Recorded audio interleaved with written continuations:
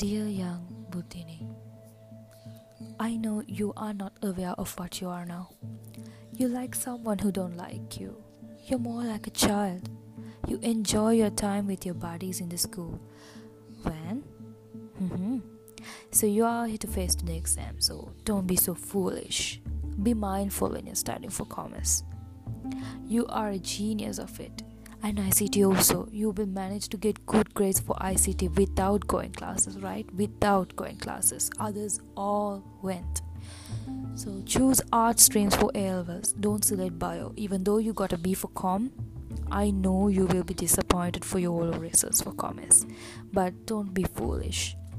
Why I'm saying, because you have that ability to take an Allen rank.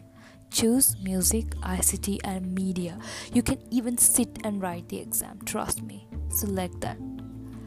At the end of A-levels, you will start having feelings for someone who goes to school every day with you. Don't fall for him because he will hurt you at some point. You will get hurt mentally from him and physically from your parents. You will cry and you will get fed up of life. It may distance some of your friends too, and you will have to wait another few years to gain the trust back from your parents. Your time would be wasted, so don't fall for him. I know, right? You will not believe me, but this time you have to trust me. You have a lot to learn and a long journey of hopes. And then the next hurdle comes, your uni life. You'll be able to find cool friends for life. They are going to be your everything.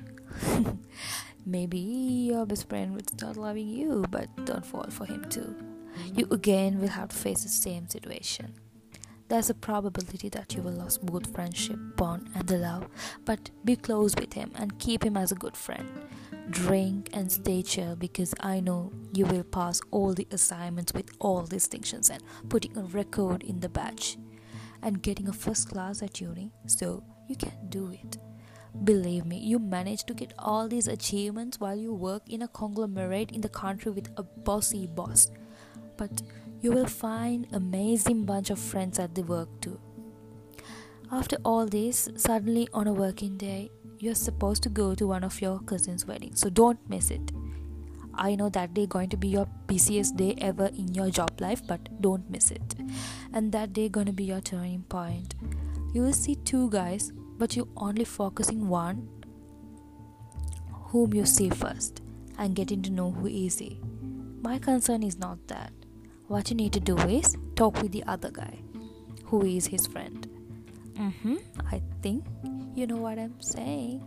So if you can't say hi, I know it's awkward if you say hi. You can't say hi because you don't know him.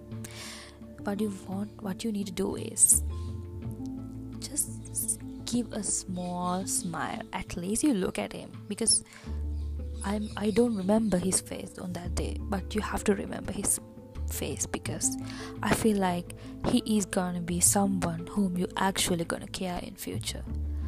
Finally, that's what I wanted to say to you. Stay safe and blessed until you reach my age.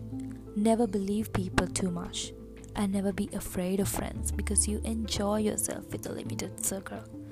I love you to the moon and back. With lots of love, 23-year-old Buddhini.